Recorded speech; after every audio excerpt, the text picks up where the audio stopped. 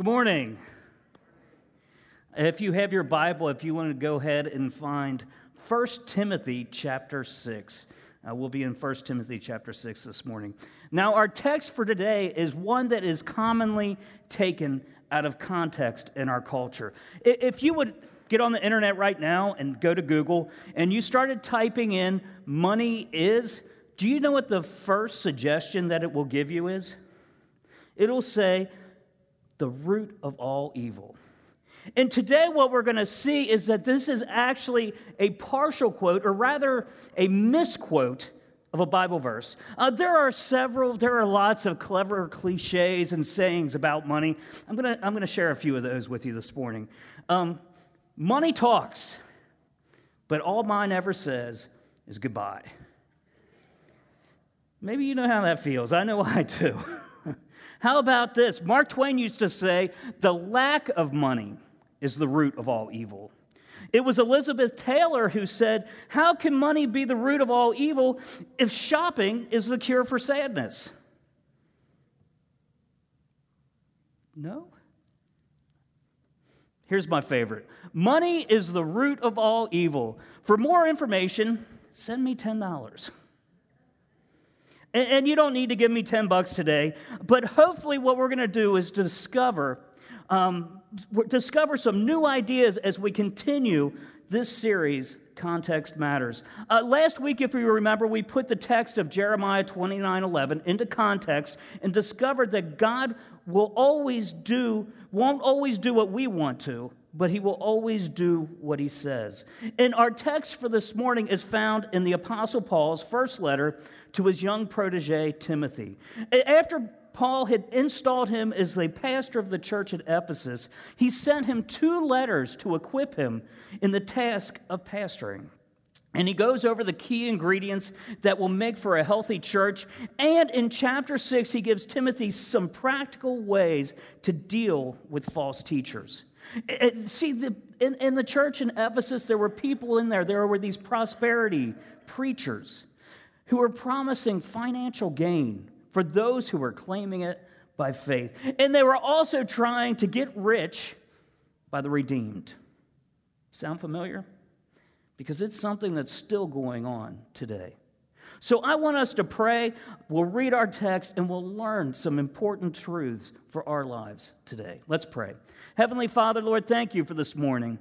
Thank you for the opportunity to gather today, just to worship you, to spend this time in your presence, worshiping, learning, and coming close to you. Lord, I ask that we feel your presence, that we feel closer to you by being here today, and that we learn what it means to be content as a Christian. Lord, thank you for your Son. Thank you for what he's done for us. Thank you for what we'll learn today. And Lord, be with us as we read your word this morning. And I ask this in Jesus' name. Amen.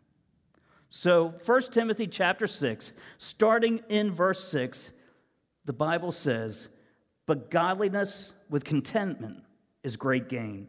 For we brought nothing into the world, and we cannot take anything out of the world. But if we have food and clothing, with these we will be content. But those who desire to be rich fall into temptation, into a snare, into many senseless and harmful desires that plunge people into ruin and destruction. For the love of money is a root of all kinds of evil. It is through this craving that some have wandered away from the faith and pierced themselves with many pangs. In verses 6 to 8, Paul gives us 3 ways to become a contented Christian. So I want us to look at these 3 ways for us to be contented Christians. And the first of these is that we need to prioritize faithful godliness over financial gain. We need to prioritize faithful godliness over financial gain. He says in verse 6, if you look at that, it says, but godliness with contentment is great gain. See, Paul says with this but, he's saying, despite what the world around you is saying, he's showing that the contrast between God's word and the common teaching of the day, he's saying godliness it leads to contentment. It leads to great gain. And I'm going to teach you some Greek this morning because we all like Greek. It says the word great, the word in Greek, it is megas. And do you know what it means? It means mega. It means huge. It means massive. It means big. So the implication here is that instead of focusing in on wealth, on financial gain, we need to prioritize growing in godliness. See, godliness does not give us financial gain. It is itself gain when we combine it with contentment. See, when we seek our soul satisfaction in our Savior, what's going to happen is we'll become content Christians. We need to prioritize faithful godliness over financial gain. And the second way to be a contented Christian is we need to proclaim that what you have is not yours. You need to proclaim that what you have, that it's not yours. Everything that you have, everything that you think that you have, it has been given to you. And you can't take what you do have with you when you die. Paul goes on, for we brought nothing into the world, and we can't take anything out of the world. Job, he knew this lesson. Job chapter 1, verse 21, he says, naked I came from my mother's womb, and naked shall I return. The Lord gave, and the Lord has taken away. Blessed be the name of the Lord. Solomon, probably the wisest man that's ever lived, said this as well in Ecclesiastes chapter 5, verse 15. He said, as he came from his mother's womb, he shall go again, naked as he came, and shall take nothing for his toil that he may carry away in his hand.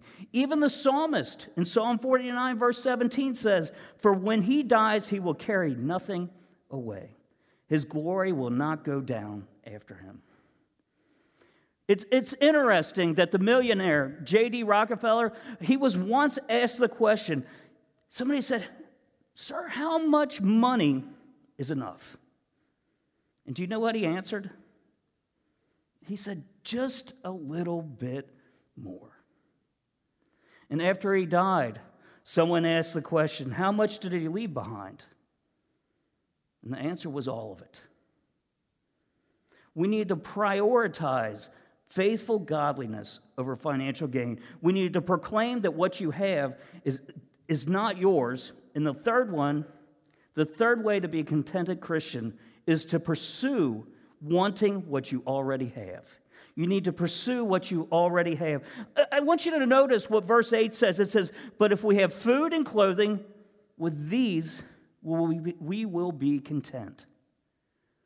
What Paul is saying is if we have the basic necessities of life, if we have those basic things, our needs are met, aren't they? I mean, it's not about having the newest iPhone. It's not about having the newest car or the fanciest house. Scripture says if our needs, our basic needs are met, we're okay. We should be content. The world, on the other hand, says we need more and we need more and more and more because enough is never enough. See, understand this, contentment. Contentment is not having everything you want. We might think it is, but it's not. Contentment is not having everything you want. Contentment only comes when you want what you already have. That's when you know you're content. Proverbs chapter 15, verse 16 says, better is a little with the fear of the Lord than great treasure and trouble with it. See, contentment is not a function of what you possess. Contentment is what you cherish. And the key question is this: is Christ alone enough for you? Is Christ enough? See, Christians, as a Christian, we can be content because Christ is with us. The author of Hebrews writes in Hebrews 13:5, keep your life free from love of money and be content with what you have. For he has said, I will never leave you nor forsake you. But Paul says Paul shares the contrast to that. In verse 9, he says, "But those who desire to be rich fall into temptation, into a snare, into many senseless and harmful desires that plunge people into ruin and darkness." And Paul, what he does, he lays out the dangers of chasing after a little bit more. He lays out the dangers of chasing after just a little bit more. And the first of those dangers is there's a desire. The word desire, it just means to crave, to long for, to stretch out to get something. Some time ago, Money Magazine declared that money is now the number one obsession of Americans. Hard to believe, isn't it? Money? Money's number one. It's not peace, it's not happiness, it's not love. Money is the number one desire of people. Just plain old hard cash. And it's so easy for our desire for money to become an idol. And one of the problems with idols is they need to be fed because they're always hungry.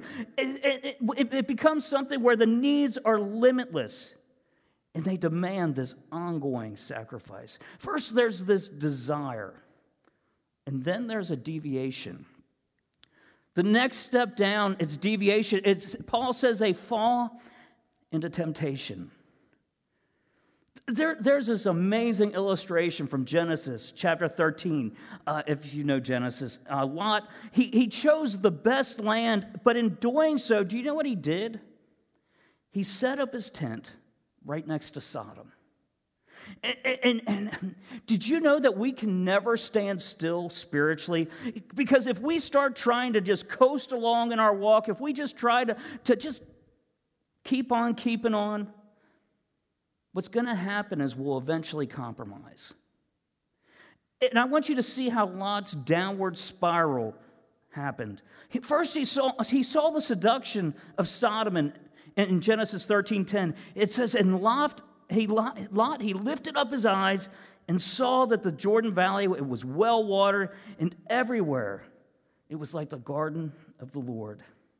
So he saw it, and he thought, this looks nice, this looks appealing.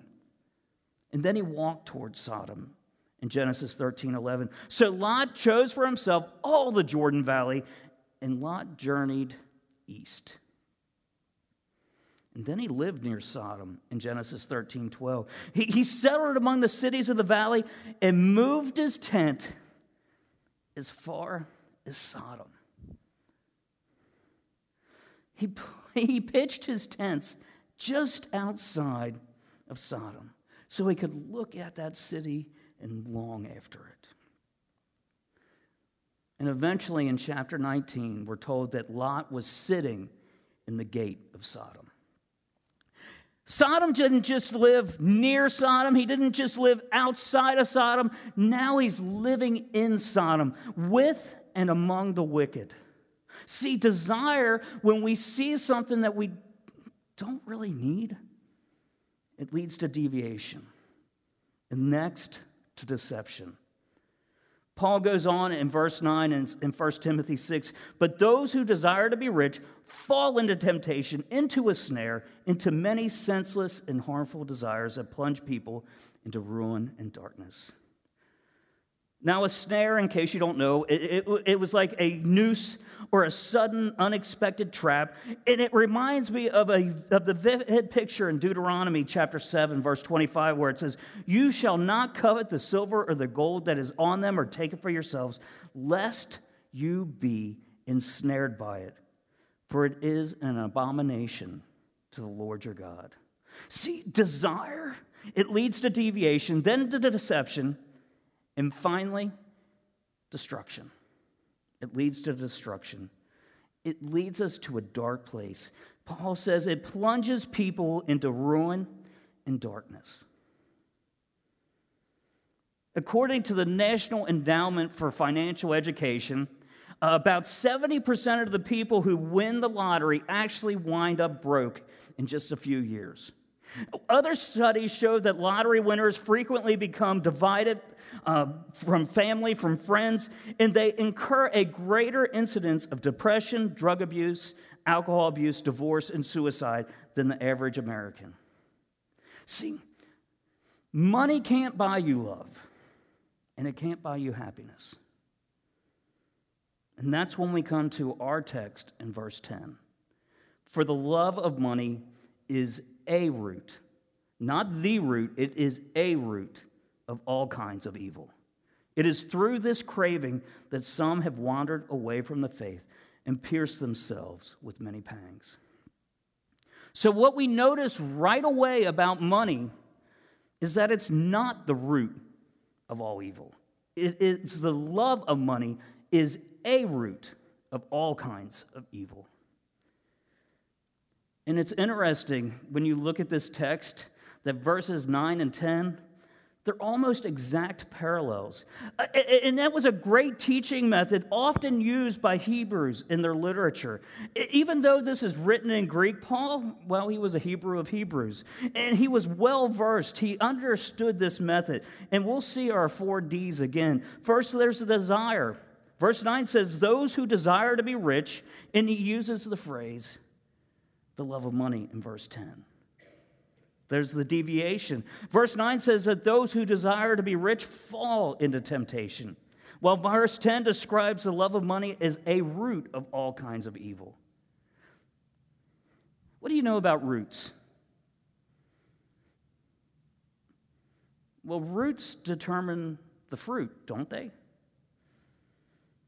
In the sin of coveting, which is the 10th commandment out of the 10, it's often the root of breaking the other 9, isn't it? When you covet something, when you want something, when you desire something. And this kind of love of money is the root. It's a root of all kinds of evil in the world today. I think back to Achan in Joshua chapter 7 when he finally confessed to what he'd done and why he did it. This is what he said. He says, when I saw among the spoil a beautiful cloak from Shinar and 200 shekels of silver and a bar of gold weighing 50 shekels, he says, then I coveted them and took them. Psalm 10 verse 3 says, for the wicked boasts of the desires of his soul, and one greedy for gain curses and renounces the Lord. See, we see that deviation. And then there's the deception again. Verse 9 says that this temptation, it can lead us into a snare, into many senseless and harmful desires. Verse 10, it tells us it is through this craving that some have wandered away from the faith. Paul would even write in 2 Timothy about a man who wandered. He says, for Demas, in love with the present world, he has deserted me. See, you need to understand that money by its very nature, it's deceptive.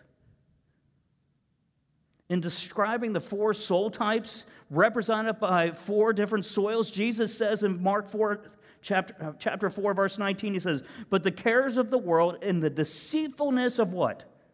Of riches. And the desires for other things enter in and choke the word, and it proves unfruitful. And then we see the destruction. Verse 9, Paul says they will plunge people into ruin and destruction. And verse 10 says that they have pierced themselves with many pangs. And the word pierce, the original word is pretty graphic. It was used for putting meat on a spit and roasting it over an open flame. And that's a great way to cook. But it's not how you want to spend your evening, is it? People like Ananias and Sapphira and Simon Magus and Judas come to mind. See, you need to listen. The desire for the love of money, it will ultimately deceive and destroy you, causing you to lose what matters most. Let me ask, are you finding yourself slipping from desire to deviation to deception and headed for ultimate destruction? If you're struggling with this, if you're struggling with any other issue, I have some great news about how to be delivered from all this. Paul goes on in chapter 6 here, verses 11 to 12. He says, but as for you, O man of God, flee these things. Pursue righteousness, godliness, faith, love, steadfastness, gentleness. Fight the good fight of the faith. Take hold of the eternal life to which you were called and about which you made the good confession in the presence of many witnesses. Paul's saying you need to flee those things that are tripping you up. You need to run away from those things that are holding you back. And we need to fight and pursue the things that grow our faith. And if you drop down to verses 17 to 19, Paul gives us some specific ways to be fruitful with our finances. Let me read verses 17 and 19. It says, as for the rich in this present age, charge them not to be haughty, nor to set their hopes on the uncertainty of riches, but on God, who richly provides us with everything to enjoy. They are to do good, to be rich in good works, to be generous and ready to share, thus storing up treasure for themselves as a good foundation for the future, so that they may take hold of that which is truly life. If you notice, Paul addresses those who are rich in the present age. And to this morning, you may be thinking, well, that's not me because I'm not rich. I don't have much. But I want you to know, compared to the rest of the world, most of us, we have way more than what others do. If you would get on the website, howrichami.org, do it later if you want to, you can plug in your annual income and see how rich you are compared to the rest of the world. And I'm just going to share some of this real quickly. If you have an annual income of only $19,250, you are wealthier than 90% of the rest of the world. If you only make $10,000 a year, you are richer than 80% of the world. And to be in the top 1%, to be richer than 99% of the rest of the people in the world, your annual income only needs to be $58,000. So even if you don't consider yourself wealthy, even if you think that you're poor, you're not, relatively speaking. That's why the wisdom that Paul shares in this text is spot on for us. He says, Timothy, I want you to charge them. And what that is, it's a strong military command. It was used to advance in order. These aren't just helpful hints. They're not funny quotes. This is a charge. And there are 7 commands. I know that's a lot, but I'll go through them quickly. There are 7 commands that we can find directly in these verses. First, don't be arrogant about what you have. Don't be arrogant about what you have. Because when we have a little bit of money, it makes us feel like we're worth more and that we're better than those who have less. And when we start thinking that we're something or that we're somebody, it's good to think about the question that's asked in 1 Corinthians chapter 4, verse 7. What do you have that you did not receive? If then you received it, why do you boast as if you did not receive it? See, think of it this way. The issue, it's not about how much money that you have. The issue is how much does money have you? Albert Schweitzer once said, if you have something that you can't live without, you don't own it. It owns you. And it might be a good thing for us to ask ourselves, do my possessions, do they possess me? Next one, don't set your hopes on what you have. Don't set your hopes on what you have. Riches, they're uncertain. They are uncertain. That means that they're not safe.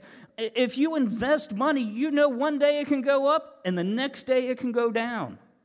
Riches are uncertain. There are no guarantees on the material things of this world. Proverbs chapter 23, verse 5. When your eyes light on it, it is gone. For suddenly it sprouts wings, flying like an eagle toward heaven. See, money's kind of like seawater.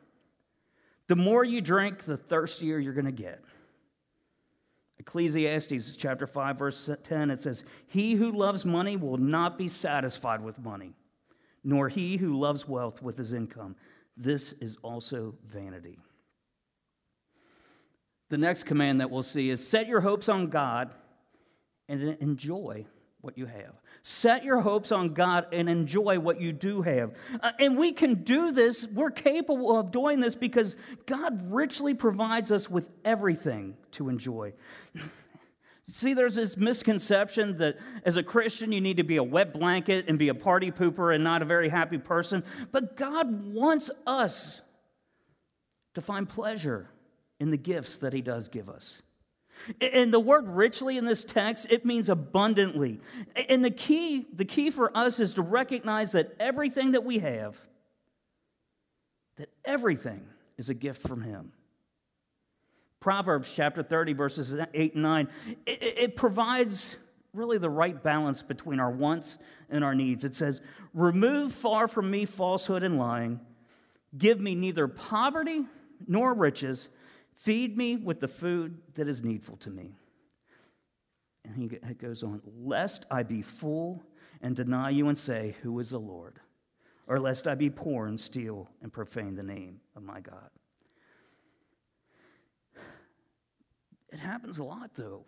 People, they become content because they think, "I've made it. I have enough money. I have enough clothes. I have enough gas in my car. I did it.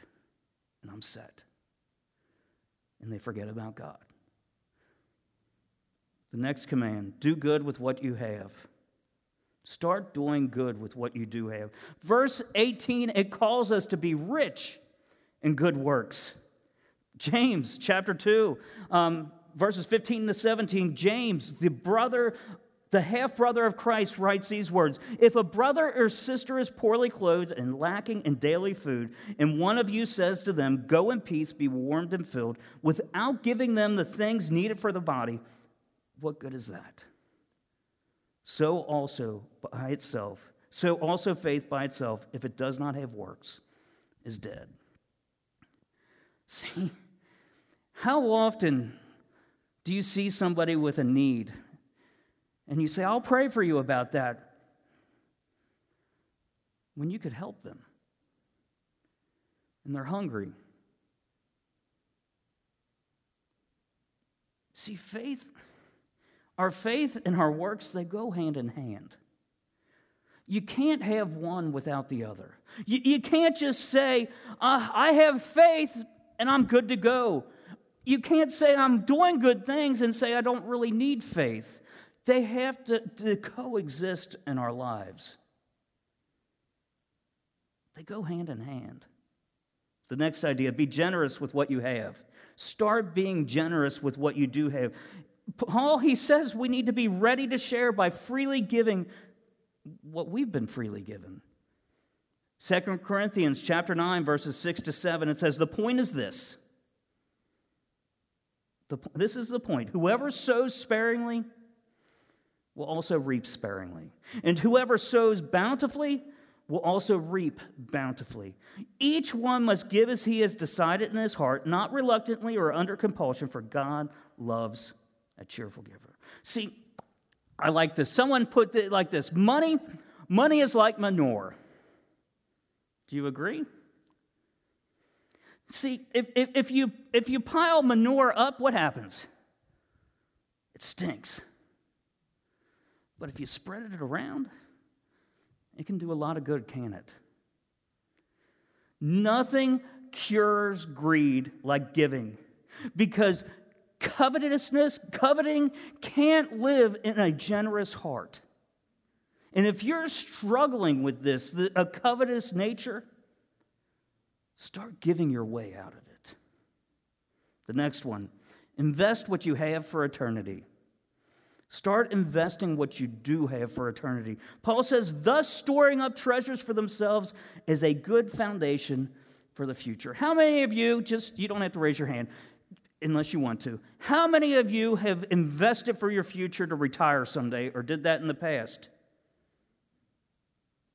I'd like to not work at the post office someday. I'm throwing that out there. I have 8 years left. 8 years? What time is it? 8 years and 13 hours, I think. It's getting close. Paul says, thus storing up treasure for themselves is a good foundation for the future.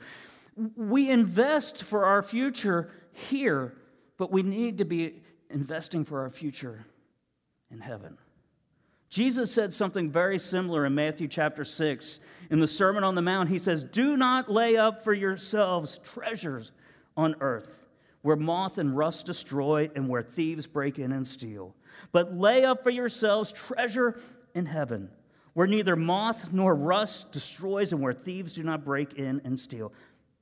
And he finishes with this, for where your treasure is, there your heart will be also. I really like what Charles Spurgeon said about this. He said, that only is worth my having, which I can have forever. That only is worth my grasping, which death cannot tear out of my hand. We invest in what's important. This next one. The only way to live is to give what you have. And I guess we could say it like this. Giving brings real living. Acts chapter 20, verse 35 tells us it is more blessed to give than to receive.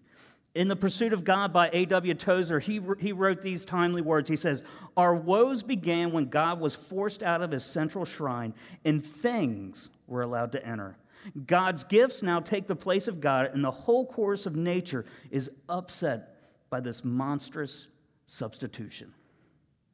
Jesus even said like this in Matthew chapter 6, verse 24, no one can serve two masters.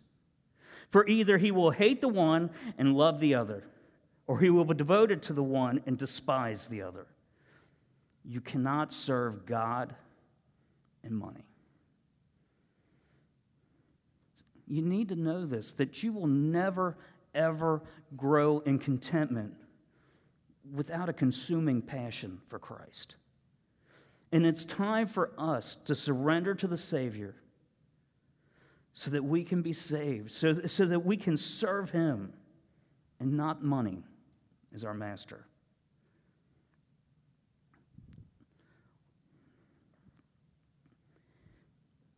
Today,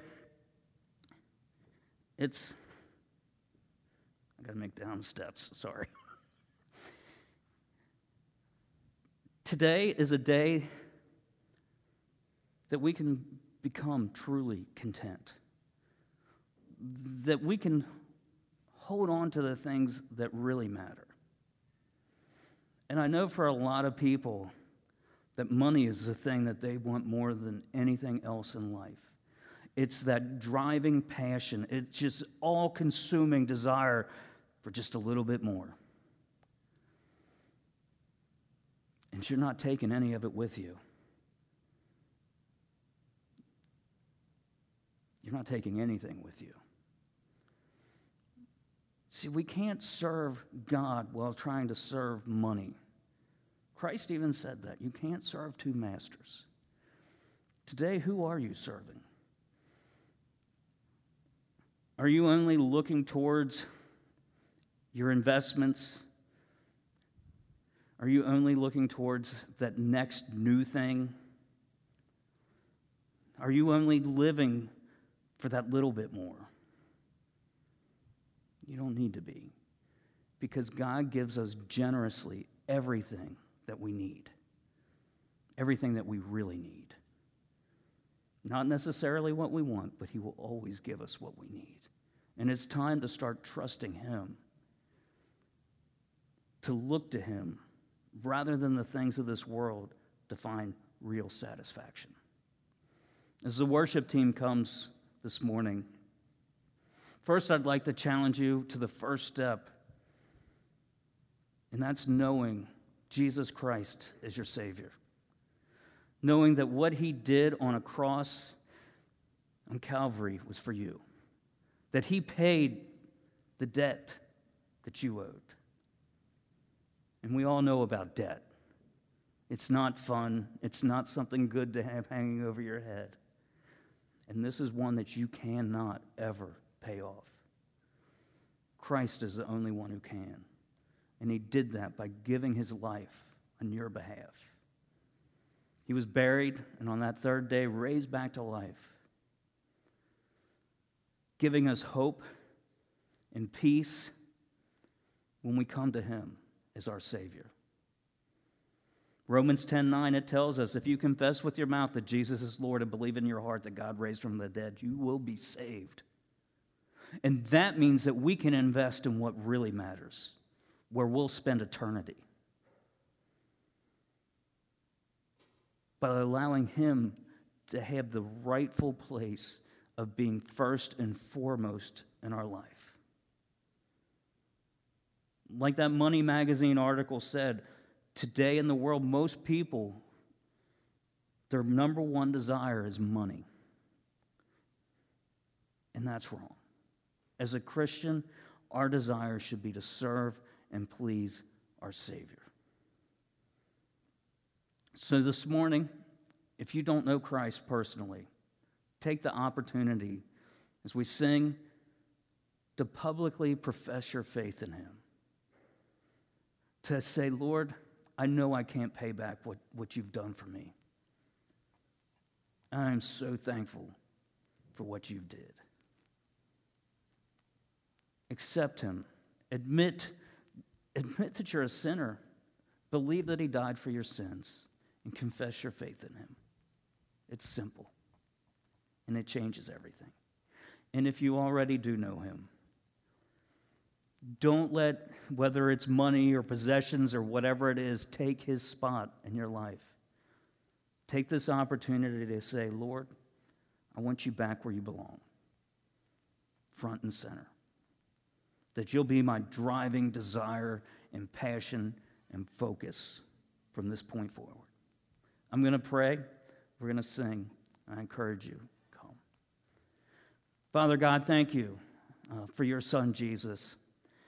Thank you for what he's done for all of us, that you loved us enough to send your only son into the world on our behalf. And Lord, I just pray that recognizing the truth of what you've done for us, that, Lord, that we give you the honor and the service that you deserve. Help us put you in that rightful spot in our life. Help us to put you as our driving force. And help us be a church that is intently focused on sharing the gospel, the good news about your son with the lost world. Lord, thank you again for who you are.